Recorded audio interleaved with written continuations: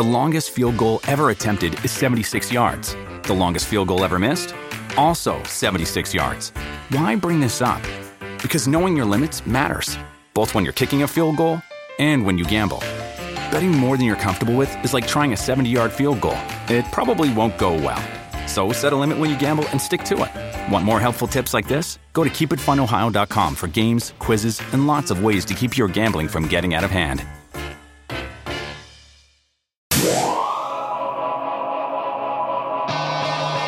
Thank you, gentlemen and guns.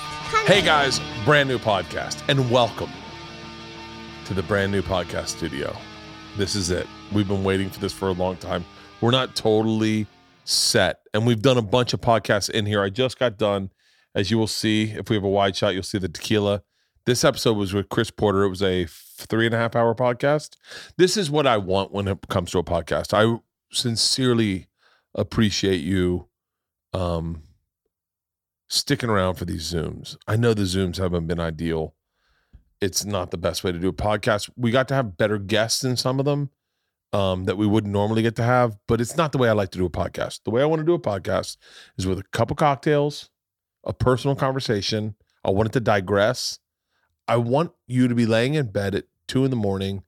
and go, oh, I can't go to sleep. What am I going to listen to? Throw on Bargatze and hear me and Chris Porter babble on about dreams. And then you just that's how I listen to podcasts. I listen to podcasts all the time on the treadmill, but mostly I listen to them in bed. I get in bed, I throw on a podcast, and I want it to be warm. These aren't the chairs we're going to use. The lighting will get better. We just got all new lighting.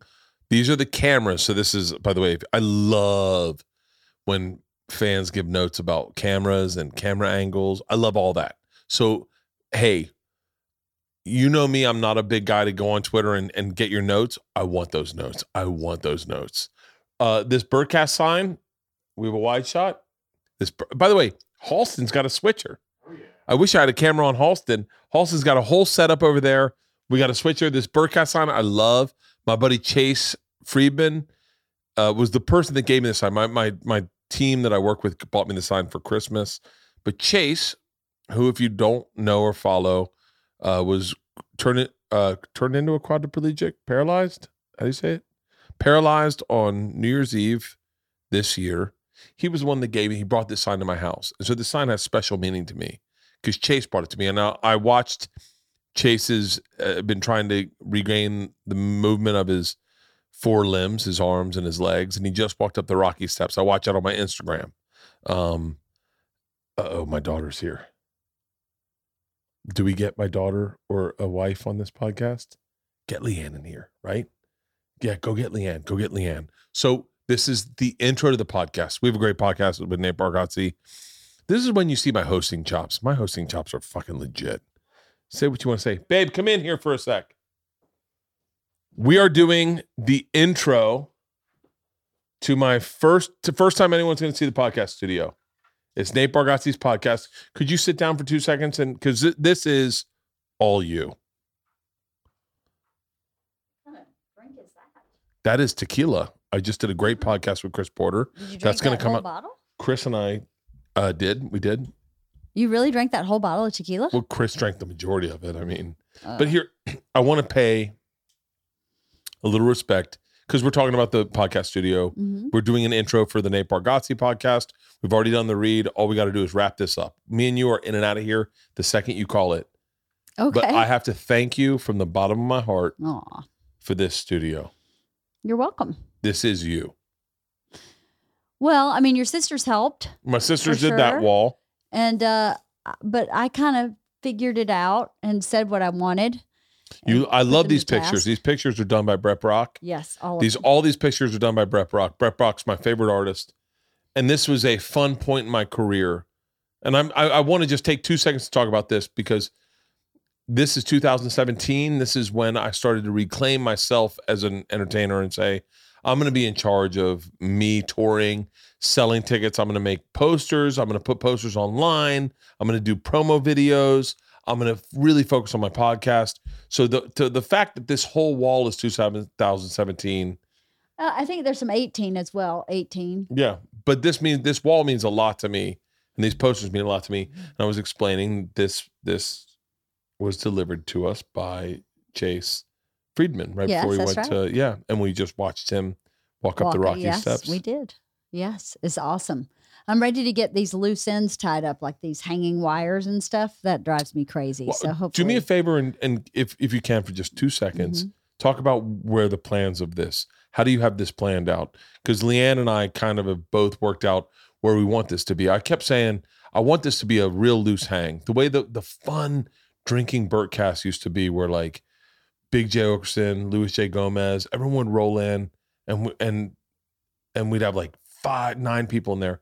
Like so you've already bought the furniture, but this is not the furniture that we're going to be using. No, it's as everything with COVID, it's on its way, but it's been on its way for a while. So we're waiting on the chairs. We got leather chairs coming. Yep, leather chairs. We have old school Leanne Kreischer or Leanne Kemp, really. We have these great stumps. They're not really stumps. So we had to, unfortunately, we had to cut several trees down on this property, and I asked them to just cut the trees up for firewood because I hated to just throw the trees in the garbage. So they cut these enormous ash trees into big chunks, and they didn't split the wood. So it's like the whole tree. So it's not really a trunk, but it's like a part of the trunk of the tree. It's not the stump. It's like part of the trunk of the tree that they've sliced that we're going to strip the bark off and finish and make them into our side tables. I love this space. I really love this space. I'm so happy with the space. And I would say that the energy of the podcast has shifted, wouldn't you? It's a little bit different than the man cave. Is it shifted for the better? Or? I think so. I mean, the podcast we did with Greg Fitzsimmons and Mike Gibbons is one of my favorite podcasts I've ever done. Oh, I heard you guys laughing all the way across the yard. Everything we've done in here has been great, but I think the energy is just going to get better the closer we get into. So what I want the cameras to be done, just to give you listeners and geeks like myself, when Rogan got the new studio, I was like all over it. I was like, dude, Googling it, reading people's comments. I was into it.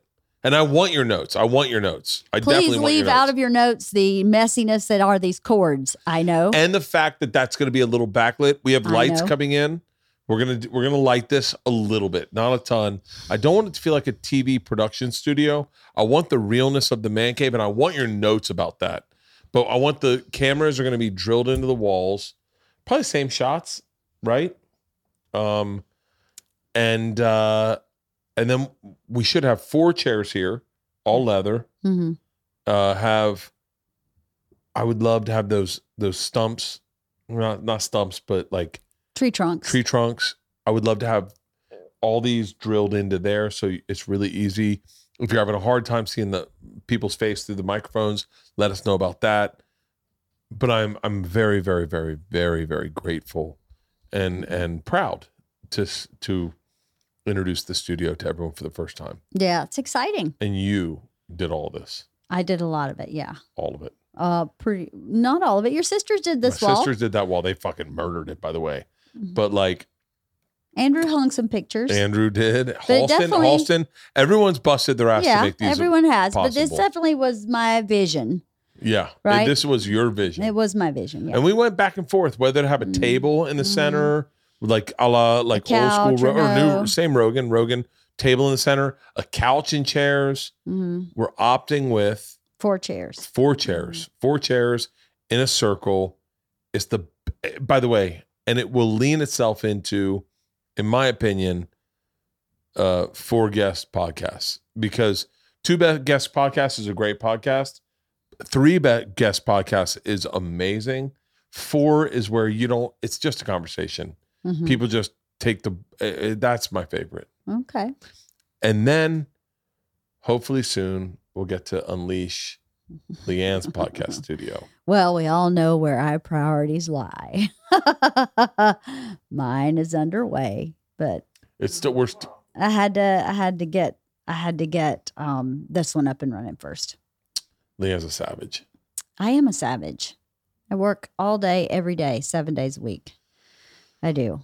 I'm not sure it's entirely healthy, but It's not. I don't really know how to be anybody else. So Yeah. What are you going to do? I get shit done. Get shit done. I get shit done. I got this done. I got this done in 3 days. It was kind of intense. Would your motto be wake up, get shit done? I get shit done before I wake up. My brain's already getting shit done. I don't even have to wake up. I don't know. This is the environment I grew up in. My mom was not like this, but this was my dad. Wake up, get shit done every day. Wake up, get shit done every day. My motto is work hard, get treats. That is your Yours motto. is wake up, get shit done. You're right. We need a shirt that What says. do you think Isla's motto is? Don't. I think it's Avoid don't mom. wake up. Avoid mom. Postpone waking up as long as possible. Avoid mom as much as possible. What do you think George's motto is? Wake up, shit at 9:00 at night. Right?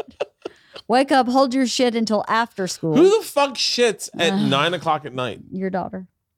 All right, let's go have brisket. Let's do it. Hey, I wanted to share this with the people watching. That's very because I'm sweet very of proud you. of this studio. I very much love this studio. Yeah. Everything you should be seeing in the future will be weaning off the Zooms and just doing live podcasts in here. We have a bunch logged. And then in a few months, then everything will be rigged and everything's going to look pretty. All the polish will be in place. All the polish will be in place. We're not quite polished. Not quite polished yet. So bear with us. It's a work in progress. But this work in progress is only here because of my beautiful wife. I absolutely love you. Thank I you. can't tell you enough how much I love you. All the things I have in my life are because of you. Aw, I love you. I will too. never cheat on you except for with Cindy Crawford if it offers. And you got to give me that, right? Maybe. Okay. All right, ladies and gentlemen. Today's podcast, without further ado, he's got a Netflix special called The Greatest Average American. He is my friend. We toured together. I love this guy. He's got a very an awesome podcast called Nate Land. Ladies and gentlemen, without further ado, my buddy, Nate Bargatze.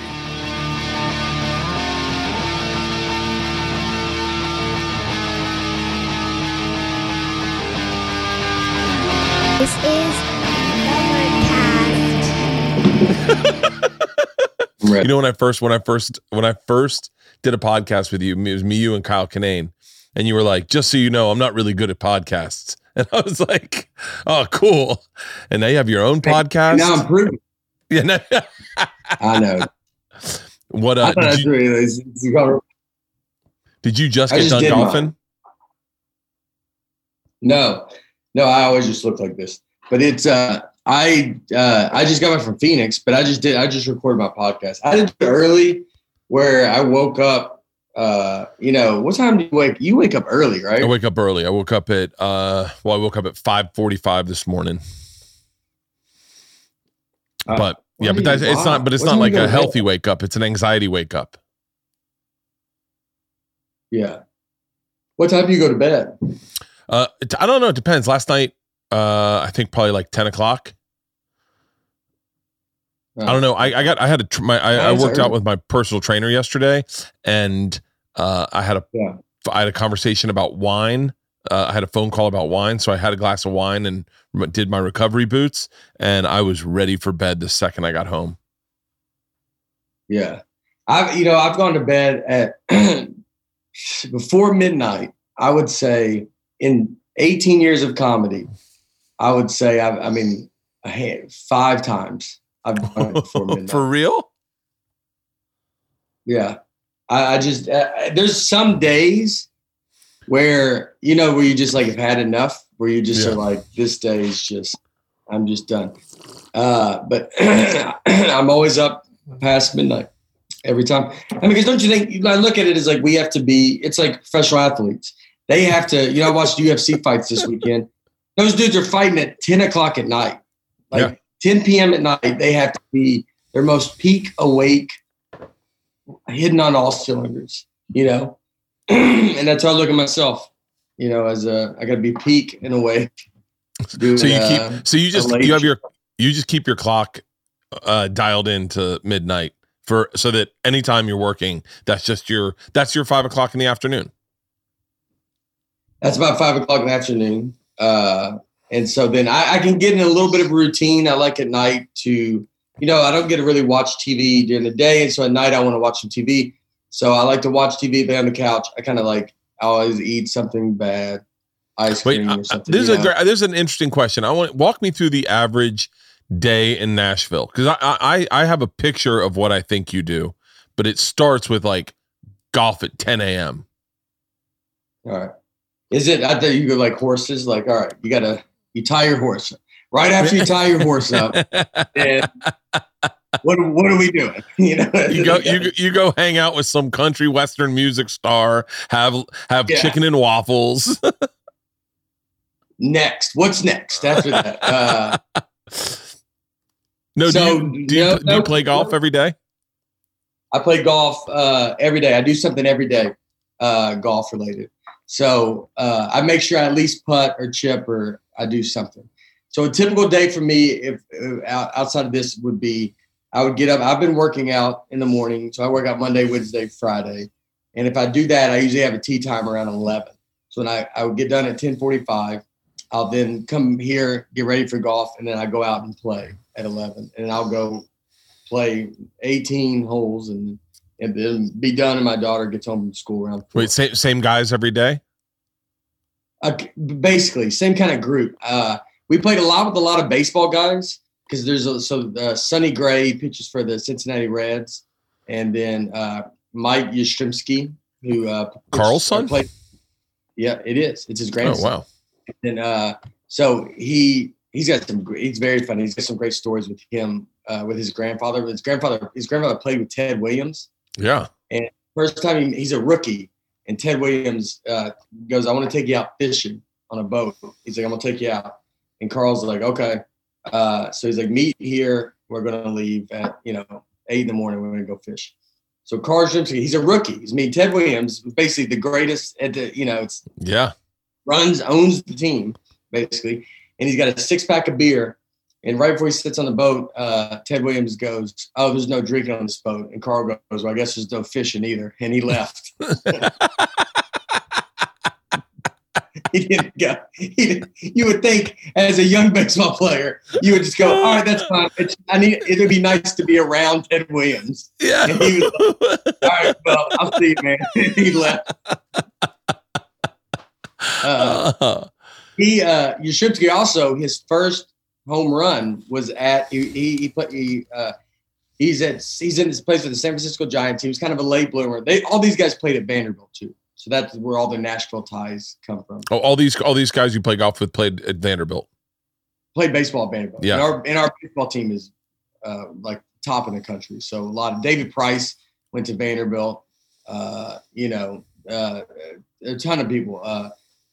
Another local guy I've golfed with who's Mookie Betts. He's from here. Really? And I've golfed with him a few times, and so he loves playing. And I don't know him super well, but just he called me Dale the whole first time we played. I never corrected him. He was like Dale. It gets embarrassing when you're like, I'm 41. You're so much older than these people, and you're like, "That's fine. You can call me Dale." It's like a kid. He's like a kid. Yeah. And you want to be like, you should call me "Yes, sir," as your elder.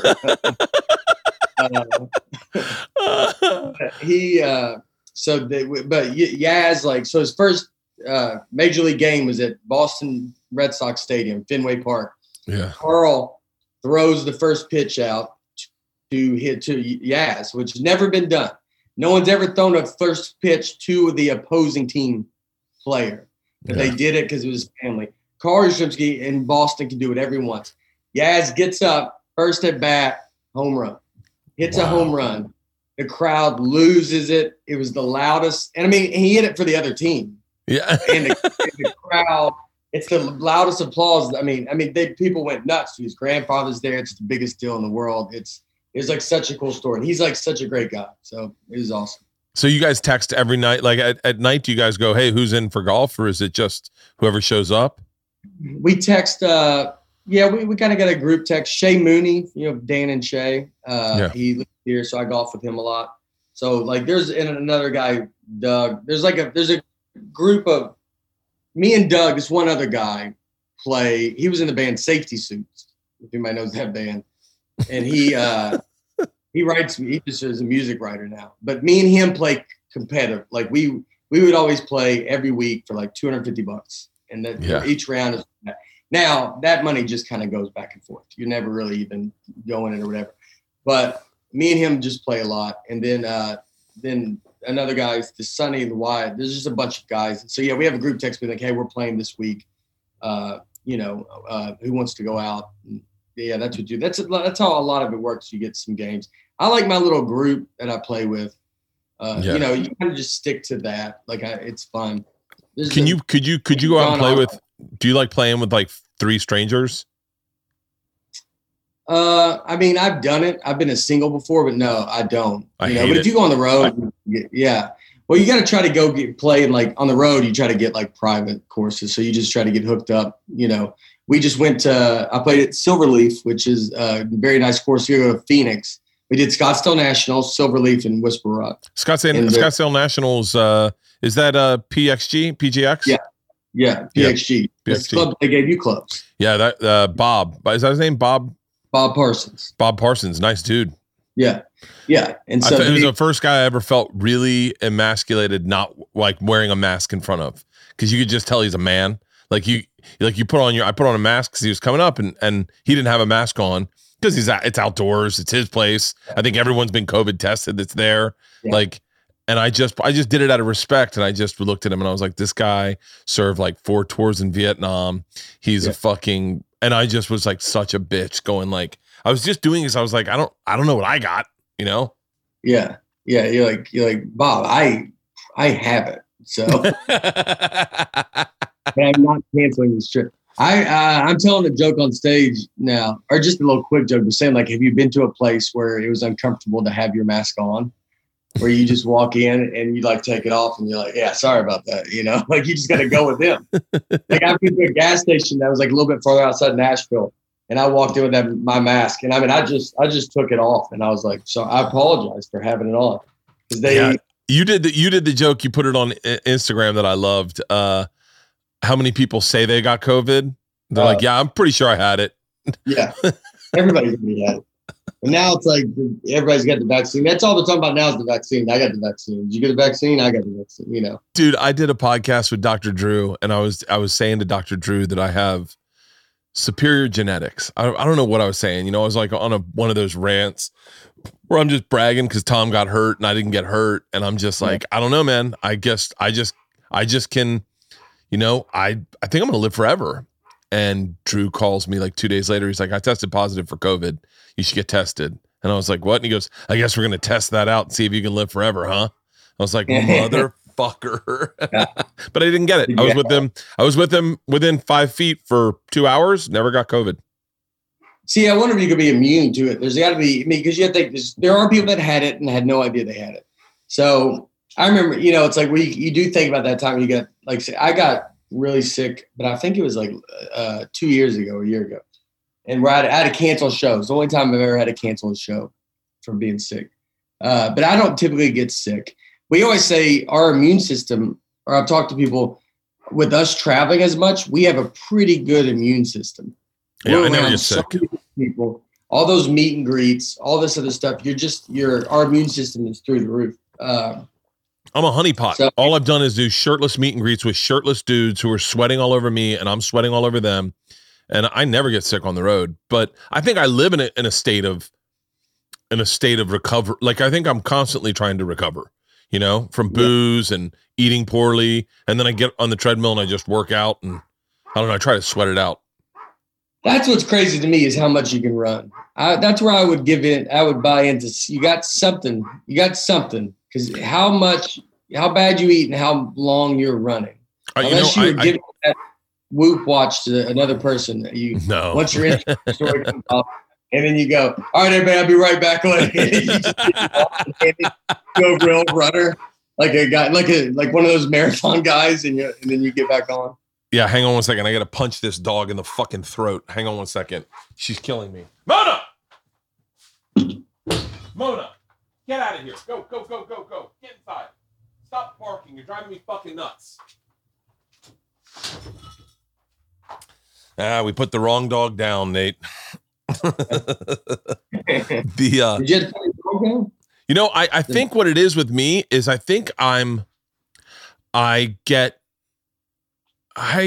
know why. I think I feel like I have to do the hard work in order to kind of stay healthy.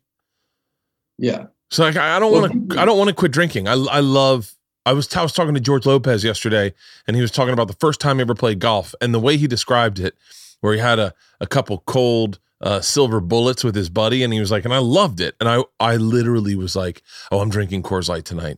And and then I ended up having a glass of wine, but I don't want to quit drinking, but I think also I don't have that thing that, like I've talked to a bunch of people that are alcoholics, like legit alcoholics.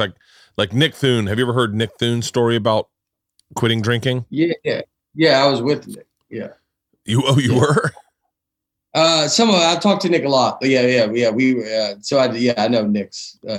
Yeah, like that is like legit, like, holy shit, man. Like and what's funny is it's almost like swimming in an ocean and then they go, there's sharks in there, and you're like, wait, I didn't see them. And they're like, they were right under you. We were flying a drone. They were swimming right under you. Nick came over one morning and was like, hey man, I'm gonna need like a pull of vodka or something.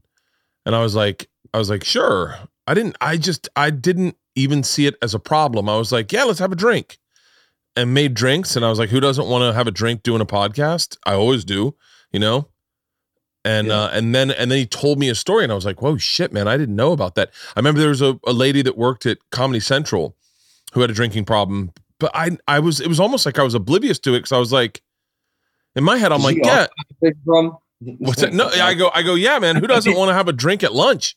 I mean, if I got shit to do, I can't. And if I'm driving, I can't. But if I got a ride and we're all going to have a drink and it's going to be fun.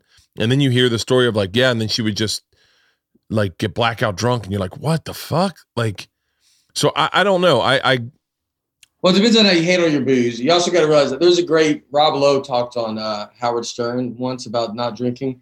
And he had to tell himself, because you typically think a problem is that, like, you know, I remember seeing a guy, my job I had before when I started company, I read water meters.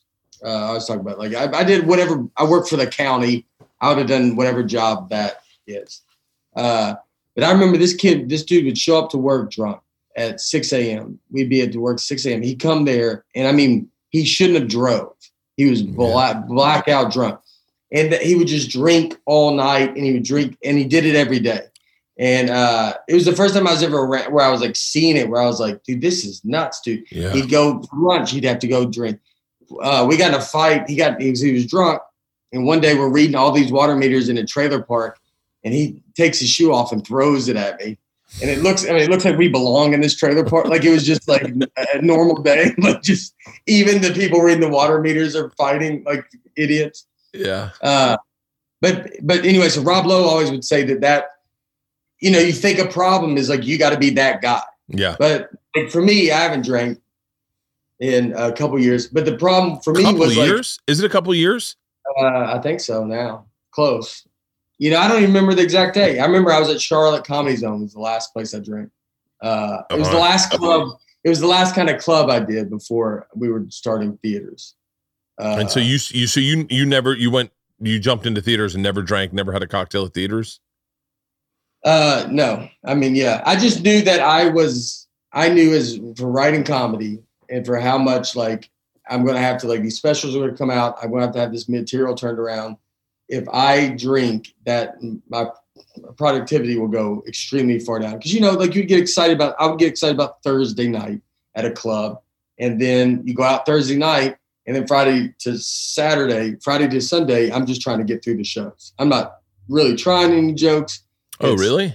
I would always feel really bad, especially if I went really hard. I always felt very sluggish. Now a lot of it too is I eat like the worst. I can't not eat bad. I can't, you know, I don't eat a lot of restaurants. I eat out all the time. I don't know how to eat good. I don't know how to flip that switch to cut off. Like, I eat ice cream every night, dude. Every night. I can go get a Sonic Blast or like, you know, every night, dude. Every night. I get the large one, and it's uncomfortable for people to see it. That's how big it is. And they're like, is that for your family? And I'm like, I mean, it's not even. It's too much. It's too much for my family. My whole family shouldn't. A normal family should be able to get through it, and I can get through it. I could eat a pint of ice cream. I mean, a quart, and it's like, forget about it, dude. I could sit there and eat it all day long, and I have a very hard time not doing that stuff. And so that coupled by the booze, you would, because I don't know, man. Part of me loves the art, the romanticism of being on the, like, I don't miss doing clubs. I'd much more enjoy theaters, way more enjoy theaters. But like, I also don't drink during stand up. I don't drink on stage. I'll bring a drink with me, but I don't touch it. I never drink much on stage. Like a while. You'd see, get people drink like beers on stage. They're like, go and bring me another one. And I'm like, how do you have that much time to be drinking? I don't even touch my water really. I just have it out. I make a double Tito's and soda, and I do not touch it, and I pour it out, and I just go, and I feel bad pouring it out because I go, I'm like, God, man, I could have had a cocktail, but if I have one drink, if I have like 2 sips of a drink in between shows, I'm fucking shit for the next show. I'm like shit, and I just don't. It's not worth it for me. But I also, but you don't feel awful the next day, like after drinking. No, like, so you just don't have hangovers. I don't have hangovers. I don't allow myself to have hangovers. Like and also if I work out, it goes away immediately. So like, I'm trying to think of a day that I had like we came back like Saturday night. We went to San Diego, me and the girls, and we had a great Saturday. And Leanne has this thing that she does now where she'll go signature cocktail, and I get excited. It gets me, like, my heart skips a beat. And so we'll make like a nice signature cocktail and enjoy a signature cocktail. And we ended up getting a signature cocktail, and then I had like a cold beer at like 4 p.m. on the porch overlooking the ocean. Oh, it was fucking awesome. And I tied one on that night. And Sunday morning I get up and I'm like, I don't feel hungover. I just feel like I go, I'm not 100%. And so I just go to the beach and I go run 5 miles, and then when I come back, my fucking sugars are good. I've had some coffee in me. I saw a beautiful sunrise. I'm feeling fucking awesome. And then I'm like, come on, guys, let's get packed up. Let's go down to the beach. Let's go shopping. Let's go find some crystals. Like, I don't know. I noticed that if I sweat hard, it goes away entirely. Like there's no such thing as feeling like shit. I can see that. Y'all buy crystals? Oh yeah. I'm really into crystals right now. What does that do? Nothing probably, but I like, I think it's more than probably. It's my daughters are into crystals, and you'll see this one day. My oldest daughter and I are just having a hard time connecting because I am everything. I epitomize everything that her and her generation despise. And but she's into crystals and jewelry. So I've been fucking buying crystals and jewelry. Yeah. I would do it. My daughter wanted to do it. I would dive all in. Especially when you don't have a boy, and you got 2 girls. Like, we have 1 girl, but like American Girl, like I'm gonna go buy them like I would buy G.I. Joes for a son. Yeah. Like, if you're gonna do American Girl, you're American Girl. I want her. She's gonna have a car. Like, we're gonna do. You want to go do the whole whatever she wants to do. Yeah, and I'm trying to cram my entire. I feel like I'm trying to cram my fatherhood into like 1 month. So I'm like trying to do everything with them all day long. So I don't know. I feel like I feel very lucky that this pandemic has allowed me time to spend time with the girls, because I would not have gotten this time. And I've spent so much time on the road away from them. I'm like, I feel very, very, very lucky that we're watching The Stand. So every night we all get together and watch The Stand, and it's been great. What's it been like? Is Nashville flooded with comics now? I heard like everyone's moving to Nashville and Texas. Yeah. Theo's here, Steve Byrne, Josh Wolf, maybe some more moving here. And then, so they're all they're all down here. I mean, it's been great. The scene with Danny started doing like Monday new material night and Tuesdays, so we can go down like and just pop on and do some shows. And what's the hard part about this COVID is all this planning to be like, well, when we go back on the road, then we're not going to get to do anything. Like I'll catch myself being like, yeah, you know what? I'm going to do that. Like you can be, you know, it's like, I'm going to go like, what if we bought some land somewhere? You know, you think like do something. And then it's like, when I'm on the road, I'll just be like, oh yeah, I'd never go out there. There's a lot of, you know, impulse thoughts. Cause you think, yeah, let's run our own show at Zany. What if we did something like that? What if we did? And then it's going to be like, yeah, dude, we're going to be on the road and it's going to be over. Like, do you have plans? Do you have plans of going on the road? I just went to Stand Up Live. You're doing clubs now? Yeah. I did Phoenix this weekend is when I went to Stand Up Live. And did 100 capacity? Half capacity? No, yeah. It's 300 people. I mean, like, you know, 270. That room sits 650 or something. Yeah. And they have, they put plexiglass in between the tables, you know, all that stuff, whatever. And it was great. And then I'm doing Huntsville and I'm doing a bunch of dates in Miami. I'm doing Miami Improv. Every show is basically kind of sold out on the tour except Miami. Miami is tough. That is, there's just no one going to, like, that's not my market. Miami's a weird market. It's not, you're right. It's not, I don't know. I mean, do they have a club? Is Joel have a club down there again? Yeah, I think, yeah.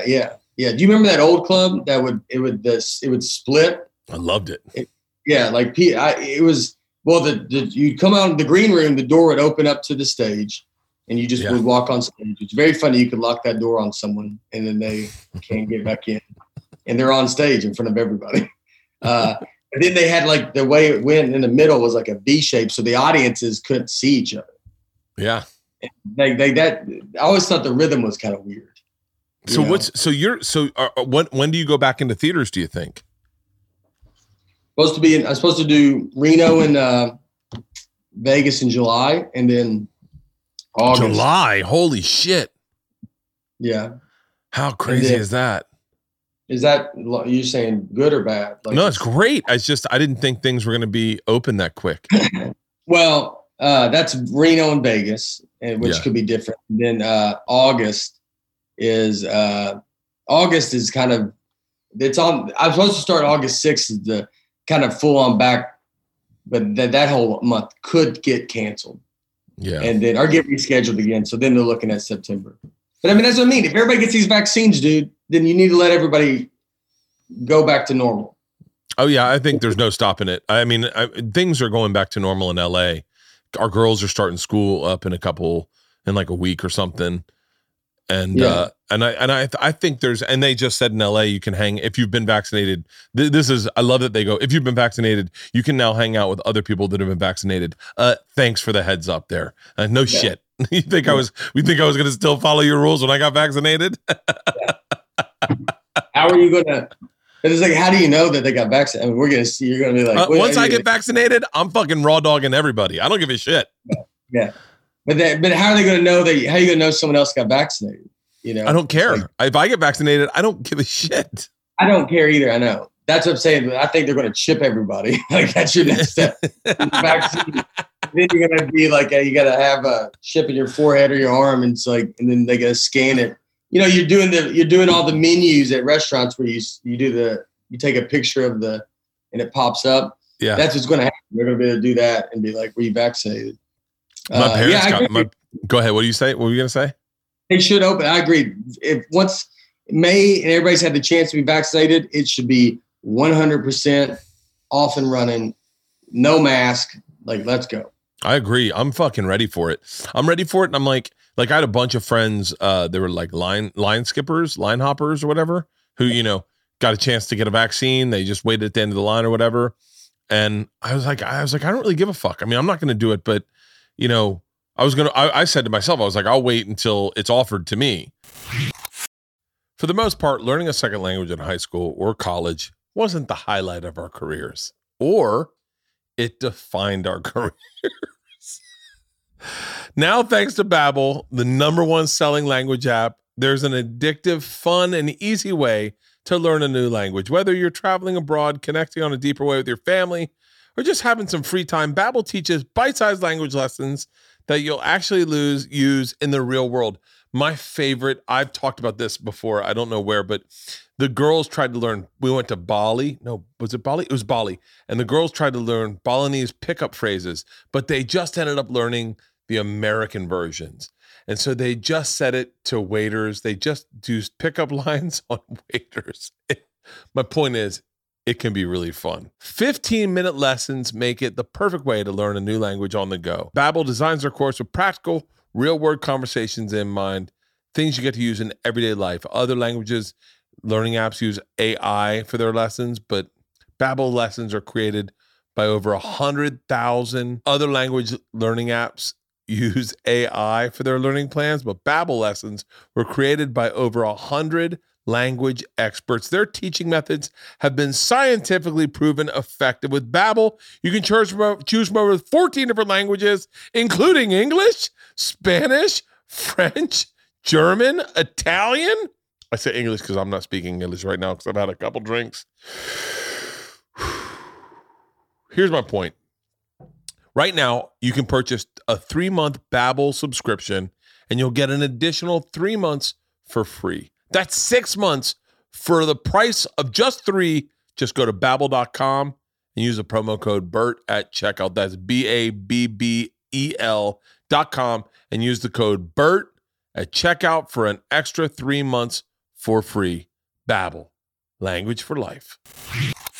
We sold something together, and she goes, I need to get myself like a present. And I said, what do you mean? She goes like, I don't know, like something to like signify this is a really big move. And I was like, well, what am I going to get myself? And she goes, well, why would you get something? And I was like, well, I sold it with you.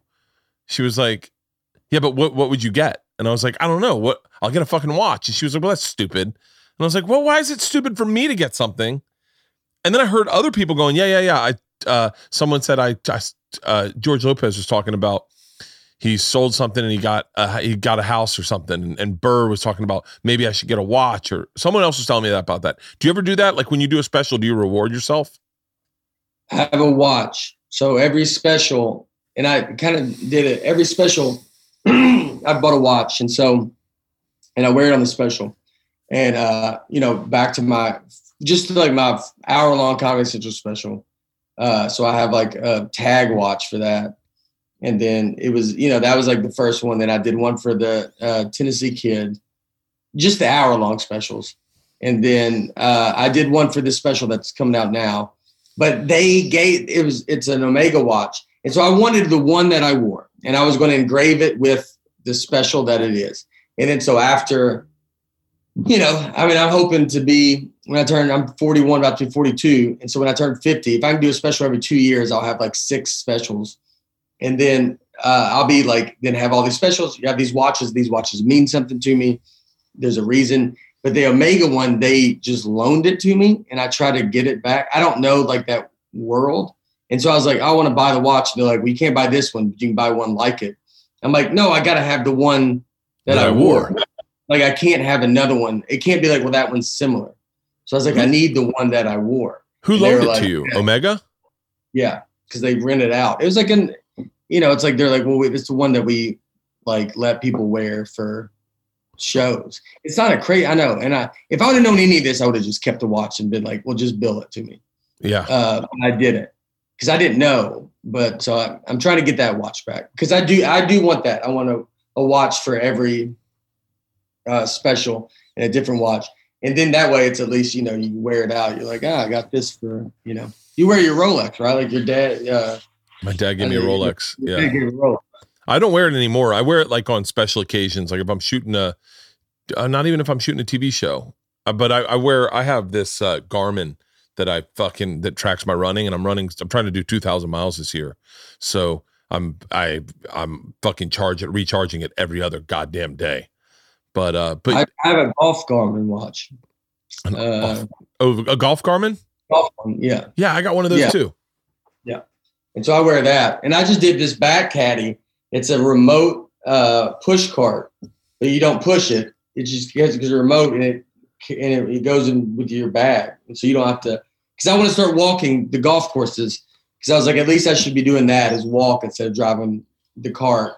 And I was carrying the bag on my shoulders, but then it's like, that gets bad for your back and stuff like that. So you just remote control and you just put, it's called back caddy. It's pretty great.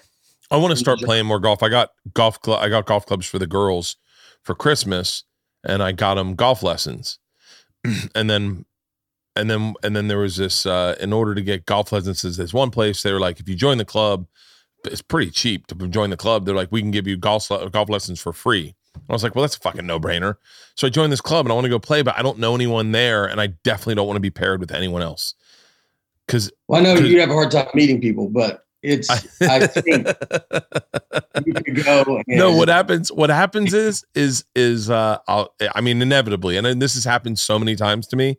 I'll go to play golf. I'll bring my clubs. I'll get paired up with, it'll be me and my dad, and we'll get paired up with 2 other people, or it's me by myself and I'm paired up with 3 other people, and someone will recognize me, and then I turn it on for the rest of the time. I'm the machine the entire round, and I can't just be me. Like, I can't just be like they'll be like, you want to do shots? And I'm like, yeah, let's do a fucking shot. Okay. Yeah. Yeah, you gotta, but you joined a club, like a private club, right? Yeah. So it's like there you can go play alone, which I don't know if you like that. Yeah. And so I go play alone a lot. Like, it's pretty great. You listen to some music or just do whatever. And what I like about it so much is it's golf is the focus you have to have for golf takes away all the thought of this business that we're in. Because our business is 24 hours a day. All we do is think about jokes or what we need to be doing, whatever. And so when I go golf, I just feel I'm thinking about like the shot and like what I'm working on and doing. And like, it just for 4 hours or if you go play by yourself, I mean, and it's not crowded, I mean, you can go play in 2 hours. Like, I could race through a course. Let me tell you something. If I hit balls by myself, I break an aggressive sweat and do it until my hands bleed.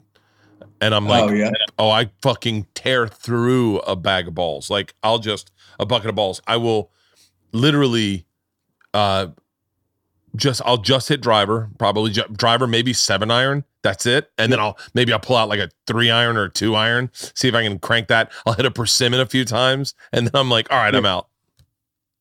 Have you ever watched this? This is funny. It reminds me of 3-iron, but there's a guy on Instagram called Golf Club Pro. No. And it's Club Pro guy. And he just does like, he works at a bad course. It just makes, it's very golf related jokes, but he'll take emails. And he said, someone was like, what do you do if your wife said she want to play with you? And he goes, he's like, at first you gotta, you basically gotta, because you don't want to play with your wife. And so you just kind of first call her bluff, like go take her out there and then be like, let her try it. And then she's probably going to be like, I don't really want to do this. And then not be done. He's like, but if she still wants to do it, then I'll volunteer to be her coach and then take her out and let her hit a bucket of 3-irons, which are the worst club to hit. It's like, that's the one your hands shake. And it's a nightmare to hit it. It's no fun hitting 3-irons. I was trying to tell someone, I think it might've been George Lopez, or Bill Burr. I was trying to explain to him why I golf. And I don't golf for the right reasons. Like, I only golf for the holy shit moments. Like, the only reason I golf is for the, oh my God, you cleared the water? Like, I didn't think you're going to clear that. Oh my God, I go for every shot. I don't ever play it safe. I don't find a purpose in playing it safe because no one ever brags about a layup on a par 5. Like, I want that moment where you dot it. Like, we were playing Spyglass. Was it Spyglass or Spanish Bay? Spanish Hill? Yeah. Which one is it? Spanish Bay. I think we were playing Spanish Bay. Yeah. I think we were playing Spanish Bay, me and my dad, and we're playing with this Canadian couple. And I fucking tag a drive. I mean, I really get a hold of it. And I'm like, I think I can get to the green. I think green's over water. I think I can get to the green from here. And the guy, this Canadian guy, just a fucking sap. He's like, oh, it's going to be a lot to carry it. And as soon as he said that, I went, well, I'm definitely going for it.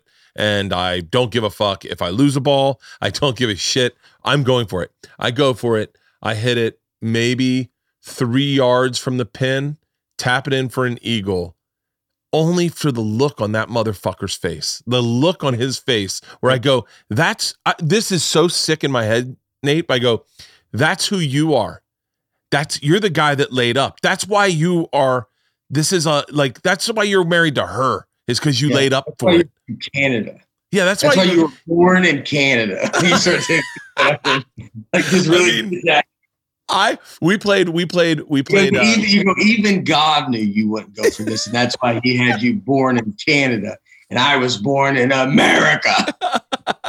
I took my shirt off. I sunk that butt, Nate. I put it on my Instagram. I fucking had the chick Instagram it for me. I played. I'll tell you what, the greatest golf shot I've ever hit. Probably the greatest golf shot I've ever hit. Uphill, 325 uphill. And I drove the green. That's my favorite golf shot I've ever hit. And then I 4-putted, but I drove the green. You got a 4-putt, got out of there. Yeah. What is your score? Like, what do you think you shoot? 80s, 90s? Probably bogey golf. Like high 80s. Yeah, probably high 80s. I probably flirt. I've had. It's weird if I go out and play. So like if I flew out to Nashville and I played with you tomorrow, I would shoot amazing. Like you'd go, Jesus, you're like a fucking scratch golfer. And then the next day we played, I'd be all over the place. And you'd be like, what happened to your game? And I was like, I'm thinking about it now. The second I start playing too much, I have this like, I got to get over the hump to get back into a regular golf game. Yeah. Well, what I love about it is how much you, it's to be a scratch golfer is insane. So for me, I've gotten down to like a 4 handicap, and to get from a 4 to a scratch is pure insanity. Yeah. It's near impossible to get to that point. How consistent you got to be, how good at putting and chipping you got to be, and all that kind of stuff. I definitely want to come play with you. Yeah, you definitely should come down here and play. Oh, I'd love to. I'd love to. I would love that. I put a simulator in my house right now. Yeah, what is it? Tell me about those simulators, because now that my daughters are playing, I want to get one of those, because I saw someone's dad turn their garage into a simulator, and he just plays golf online with his buddies all day. Yeah, there's a bunch of them. You can get there's TrackMan is the one that a lot of the pros use and stuff like that. And then there's also, which is one I'm getting. And then there's also Full Swing, which is one maybe so your daughters would love, because there they have like golf, and there's even a gun one where you can shoot guns, and it's like a video game in a sense, but you can hit soccer balls into a net on it, on top of also playing golf. And you can do a lot of different you can play a lot of different games. But the most unused scholarship in all of college is women golf. Hey. No one, they don't have enough they could go to some college on scholarship with women's golf, because there's just not enough of them that want to do it. They have their ticket wherever they want to go. Go play college golf. Isla went for her first lesson, and she sent my other daughter took a video of her very first swing. I mean, beautiful. And I went, oh shit, this kid might be able to play. And then my wife did her swing, and it was so gross, I wanted to divorce her. I was like, it made her look ugly, like the way she did it. I was like, you're not holding your body sexy. Like, God damn it. Yeah. It's you got to get them. It's good when they learn it. Because they have no habits. Like that's the hard part too, is like so many times if you play and you're really young and never did a lesson, and you go try to do a lesson now, you've got so many bad habits built into you that it's so hard to get rid of all that stuff.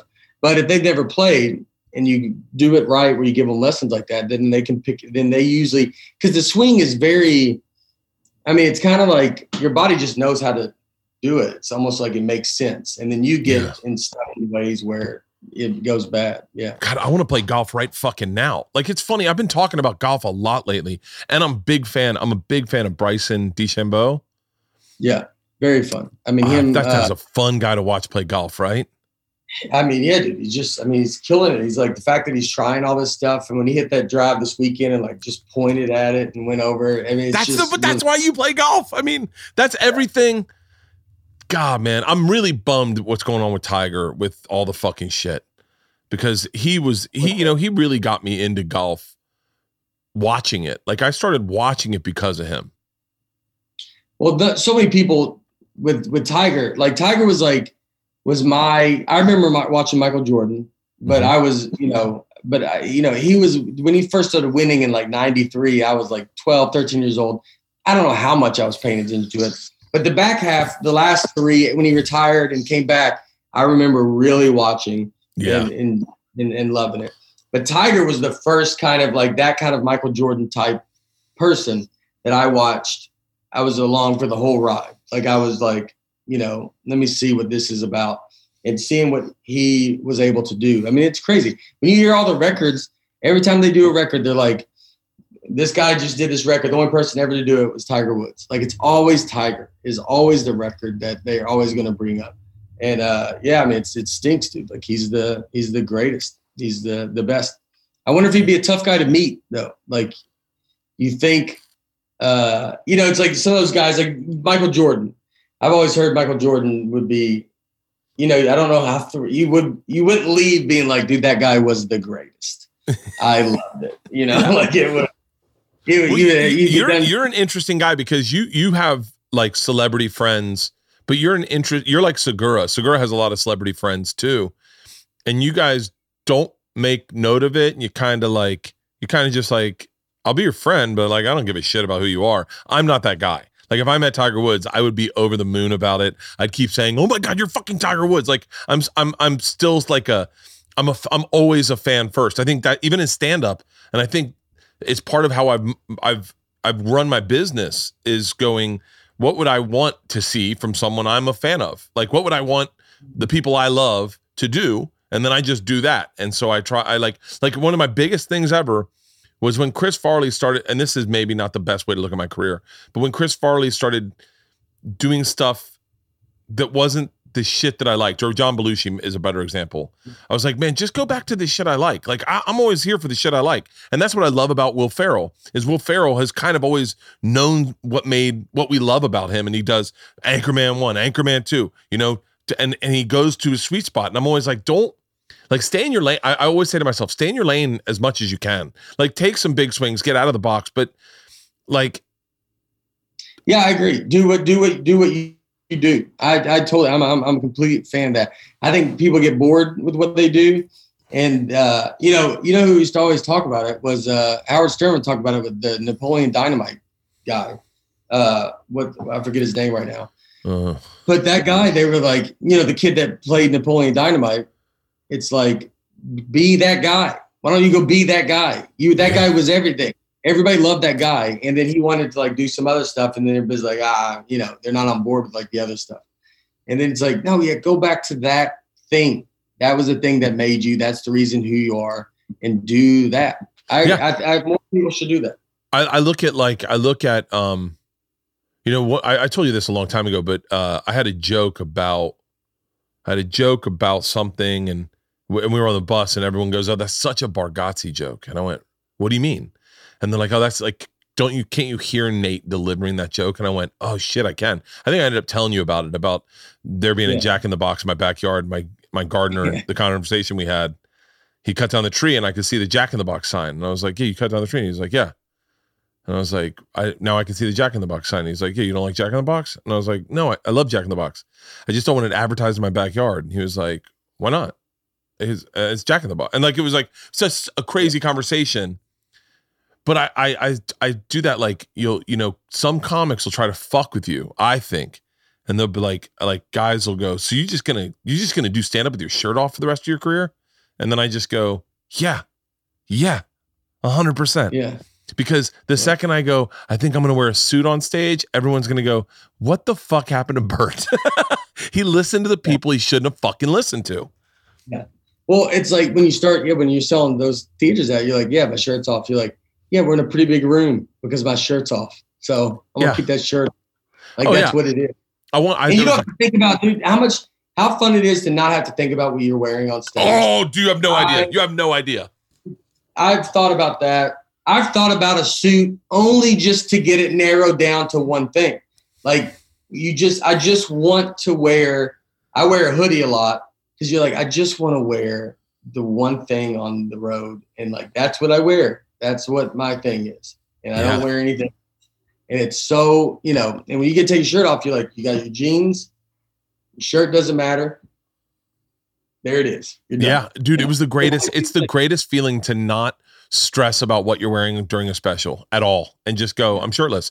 The one stress I have is I make sure that like the dog's getting in bed with me the week before so they don't scratch my chest, because I was like, that's a fucking game changer. If I have a big paw print across my chest. But yeah. Have you had an incident ever where you had anything? No. But like, there's little things I'm cognizant of like, is there lint in my belly button? Because that's distracting. That's very distracting. You check that, like the way I check my zipper before I go out. You do one swipe and then go, all right, we're good.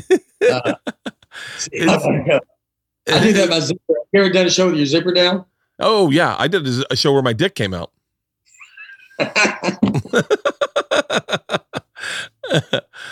I ended up writing a joke about it because I think it was in my last special or whatever, but my dick came out of my pants on stage and I couldn't see it because of my belly. Yeah. And it just felt cold. And I ended up, it happened again with my wife. What was happening was I was so fat that when I sat down, my zipper would just automatically open. Like, it was like, I wasn't meant for this kind of stress. I can't hold this together. You can feel like the breeze. Like, I feel like that's how you lick your finger and you hold it out. Like that was the first original way. You just throw that out. And you're like, it's going east. I had such a huge chunk. I whittled it down because I was like, yeah, my dick just every now and then wants to hitchhike. It just sticks its thumb out, and I go, yeah, it's so I can't feel it because I never wear underwear, so it's always on a zipper. And people are like, doesn't that hurt? And I go, it's calloused. I don't feel it anyway. It's got a nail on the top of it. And so it's like a thumb. But the one joke I had was, it's true, is that it happened to me again in Gelson's. And I was with my wife and it was out of my pants. And I was walking around with my dick out of my pants. Just zipper down. Callous, so you don't feel it because it's calloused. I don't like, some people have sensitive dicks. I don't have a super sensitive dick. Well, yeah, because if it's been against the zipper. Yeah, if it's been against the zipper, then it doesn't, Yeah. Then you're just, you don't notice it like, the way you're supposed to. Yeah. I think you're supposed to be able to notice it. Hey, who's on your podcast? Your podcast is great. I'm so glad you started doing a podcast. Thanks. Yeah. Brian Bates, Aaron Weber, two Nashville comics. Brian would always come on the road with me a lot. And then Aaron is a local comic from Nashville. He's got a album out, Shirts and Skins, out right now on iTunes, #1 on iTunes. Really? Yeah. And he's very, very funny. And so, yeah, we just did it because of the COVID stuff. But I've enjoyed it because, I was at first didn't want to do it. Everybody was doing them. And then you just get like, you're like, I don't want to do it. Everybody's doing it. You just feel like you're just following along when everybody's doing. But it's been but this COVID stuff happened. It's just been fun to do, and it's fun to be funny. And we just try to be funny on it. And like, you just want to try to be funny. Hey, I always think with writing jokes, like, do you feel, because you tell stories, I tell stories. Do you always feel like it's hard where you go like, I don't know, so we just taped this special, so I'm trying to come up with new stuff. And then you're like, dude, I don't know where I'm going to get these stories from. Like, I don't know. I don't have any of these stories. And like, your next hour, you're just like, dude, where you get where you're like, dude, I stink. There's nothing. Yeah, I have right now, I have a big, I don't know if you can see it, but a big like poster board that I keep on my desk, and I just write down bits. And then I have my joke book, and then I have my my voice notes. And what I did is I wrote a new hour really quickly. I wrote a new hour like within like 2 months, and it was just, and it was great. It murdered so hard in drive-in movie theaters so I was like fuck, but I just didn't feel like, I don't feel like it's perfect. And but And I felt like I hadn't grown a ton. I felt like I was kind of telling some of the stories that people liked to hear me tell. And I wanted to grow a little bit. And I didn't want my daughters to be the same aged morons that they are now. Like, I wanted them to grow up into morons. Yeah. And so I was looking, I always have my, and that's when you say like it's exhausting to be a comic, because you're on the whole time. You're on. Everything is like, I'm kind of like got my ear to the ground waiting for anything to happen where like, I'm like, all right, we got a bit out of this. This is going to be a chunk. Yeah. And so for me, like when you have a great for me, but not for anyone else, but for me, when I know I have a great special is when I have so much material, just all these little great things that I can try on stage and little laughs, like little stupid laughs that I can get here and there. And then I can take all those little things and plug them into the long form stories and jump away from the boat, get back to the boat, that kind of stuff. That's when I know I have a good hour. And I'm taking a break for stand up for like a while, like 5 months, and like not doing any shows at all. And I'm kind of nervous that I'll be away for it for too long, and I'll have to start all over from scratch. You know what I mean? You don't think you're going to do spots like if they open up? I can't. I'm gone. All right. So you're, yeah, that's tough. You won't lose it. I mean, you've done it too long. It actually might be refreshing. I think Burr used to say he had to come to the club, to the store, and I was like, what are you doing here? And he's like, oh, I got to knock the rust off. I have a date. I haven't been on the stage in like 2 weeks.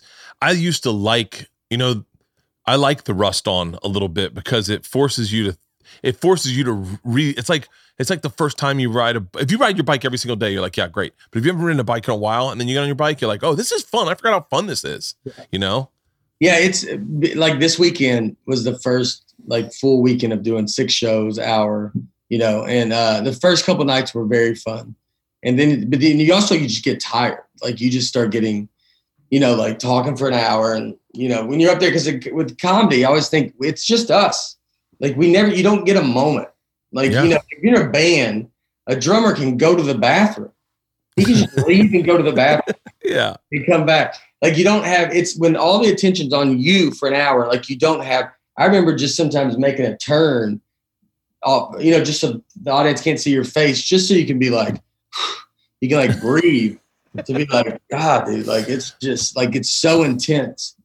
But having that much material too is very important. Like, because to go talk, because you start doing those theaters, I mean, you need to be up there for an hour to an hour, 20 minutes. And, and I would always, on this special, because I did those drive-in shows, and I talk about that on the special, where they, when someone would leave early and you just see like a Ford F-150's lights hit you in the face because he drives off before the show's over. And you're like, all right, man, see ya. I told that to Gaffigan. He goes, right when I started doing them, Gaffigan called me. He goes, so you're doing these drive-ins? I go, yeah. He goes, how is it? I said, I'm going to be 100% honest with you because I want you to know everything.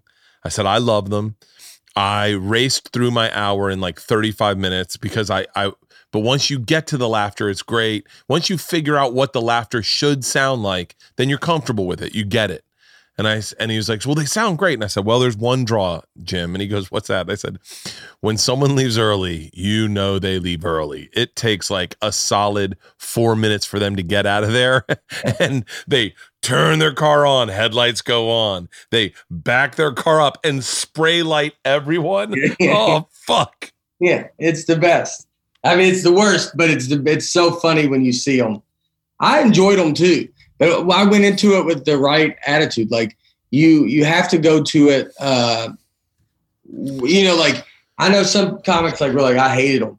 It's like, yeah, if you go to them and think it's going to be a theater, then yeah, it's not fun. But if you go to it knowing that these people are having a great time and they're having so much fun and they haven't got to go out and you just got to get used to it. I would have laughs as like flashing the lights or honking the horn was like laughs. And then you also realize like, oh, just some response is all I need. I just need a little bit of response. But it was, seeing 500 cars back flashing their lights.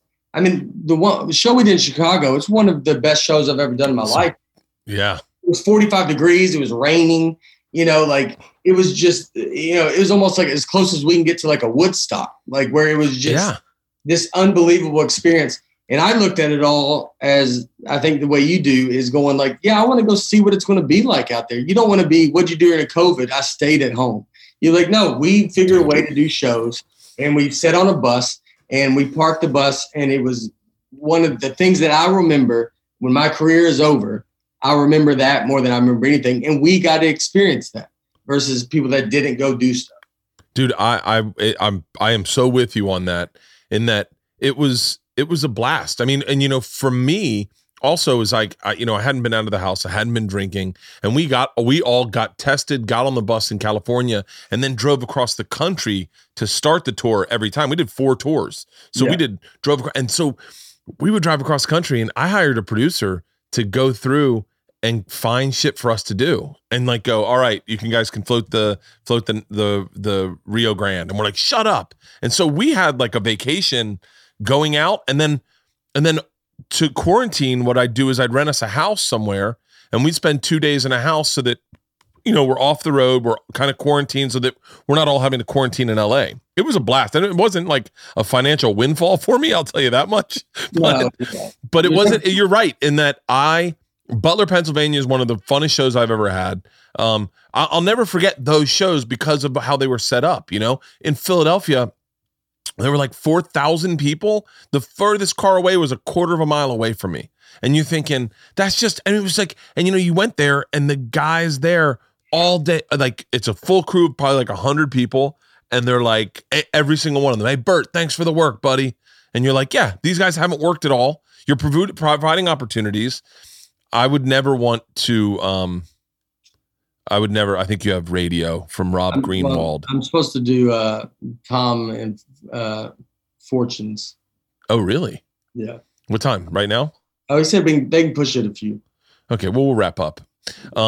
But yeah, you're right, Nate. It was a blast. I'm really glad I did it. I had a fucking really great time, and it was safe. And my sister went to, me and Segura did one at Rose Bowl? At the Rose Bowl. I was there. Oh, yeah, that's right. Yeah, you were there. That's where I take my special that weekend.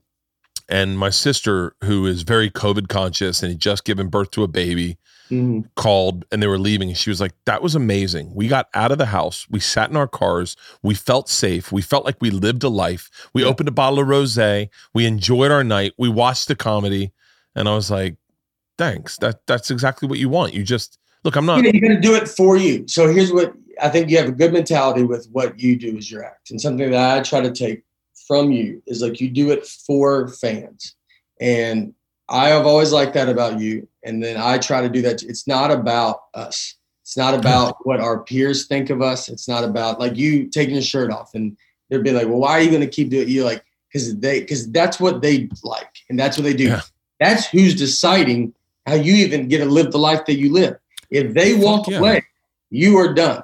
It doesn't matter if, Tom Hanks is like, well, I love you. Well, unless Tom Hanks is going to give you $10 million, it doesn't matter. It's about these people that come out to these shows. They're in control of our careers, and you owe it to them to perform. You owe it to them to do the best you can for them and to make them have a good time. And if you don't have that attitude into it, then it's not going to work out. Like it's not going to, you're going to be miserable. Yeah. And, it's not going to be fun. I tell you, man, that is a huge compliment, first of all. But yeah, I try to stay as close to what I think I would like. And then just go like, hey man, I'm not gonna, like, I don't need comics lined up in the back of the store to watch my set at all. I mean, if I am working on something new, I'll ask someone to watch it, but I don't need to be the comic's favorite comic. I just need to be good and be able to make a living and fucking afford. And then, look, play a little golf. We still have to come up with that golf tournament idea. I want to do it. I think it's a great idea. I mean, I think we should do it. I absolutely want to do it. I mean, I had someone actually ask me about doing like a golf charity thing. Cause people do that, but I think we should do an all things. All things comedy tournament. And you can make it like, I like that Ryder Cup style. Like, I think it'd be fun. The Foreplay guys, if you know them on Barstool Sports, but they do a lot of golf stuff. They do a Barstool Classic, which is they do a whole tournament where Really? guys, playing it. But I mean, we could easily do it like, Well, now that no one lives in LA, we could do it anywhere. Yeah, you're gonna have to do it somewhere. You need to find somewhere that's gonna let us do whatever we want. Scottsdale National. Someone hit up Bob Parsons. Get Bob Parsons on the phone, and Scottsdale National would be that kind of idea where you can do it, where we can go play and just ride around and do whatever. Do you get asked to get played on the road a lot? No, I don't. I never. Oh, hey, real quick, tell me about your special. It airs when? It's March on the 16th. March 18th. March 18th. Thursday, yeah. Nice. Thursday the 18th on Netflix, The Greatest Average American, because I always think that's what I am. I'm an average American, but I'm the greatest at it. The clips that were online, the content online was great. It was great. I'm gonna love this special. I saw the clips and I went, "Fuck, I'm gonna go watch it right now." I was in the sauna, and then I couldn't find it, and I was like, "That." I was like, they released clips too early. I'm fucking angry. I was like, I want to watch it. The second I see a clip, I want to watch it. Yeah, I know. Well, I'm excited for it to come out. We had some stuff happen because it was outside, and so we left some of that stuff in and kept it. I don't know. It was pretty fun. I mean, it was fun. I mean, it was definitely a tough one to do because I had to build it. You know, normally we'd be in theaters building up to the special, and this one I had to do drive-in dates to get kind of the first night because the audience had to get tested. You take 2 shows, so we had 100 people. Audience had to get tested, and they had to wear masks. And I was doing like 64 minutes leading up to it. First night, first show, I do 43 minutes. That's how quick I flew through my material. I was like, I mean, when you get off and you're like, you don't even want to know because you're like, you're like, dude, I was really up there. And so the second show, we had the crowd was mic'd. And so I was able to hear some laughs through the monitor. So the second show, we got the hour. But, and it's tough because when you can't see their faces either, you know, like if you can hear laughs, like if I can see them smiling and stuff, you're like, all right, this is going good. And when you hide their face, so unless they're like laughing hard or shaking, you're like, good night, dude. I was killing that guy in the second row. They're like, oh, he has MS. And you're like, oh, never mind. God, yeah, he hated it. You're like, oh, man. By the way, I don't think MS is the right one. I think it's Parkinson's. Anyway. Either way, a lot of shit. I can't wait to watch it, man. You really are one of my favorite comics. I love the way you do stand up. It makes me giggle hard as fuck. And I can't wait to watch this special. Thanks, buddy. All the same thing, man. I mean, yeah, and that's golf. I really want to golf with you. Yeah, let's do it. Well, I'm gone for a little while, and then when I'm back, I think everything should be open when I'm back, and I'm going to live a fucking life when I get back. Yeah. Well, I'll be waiting. I'll be waiting for you, buddy. Awesome. Well, congrats on the special, brother. Enjoy Tom and Fortune. Tell them I said hi. I will. And I'll talk to you later, okay? All right, buddy. See you. See you later.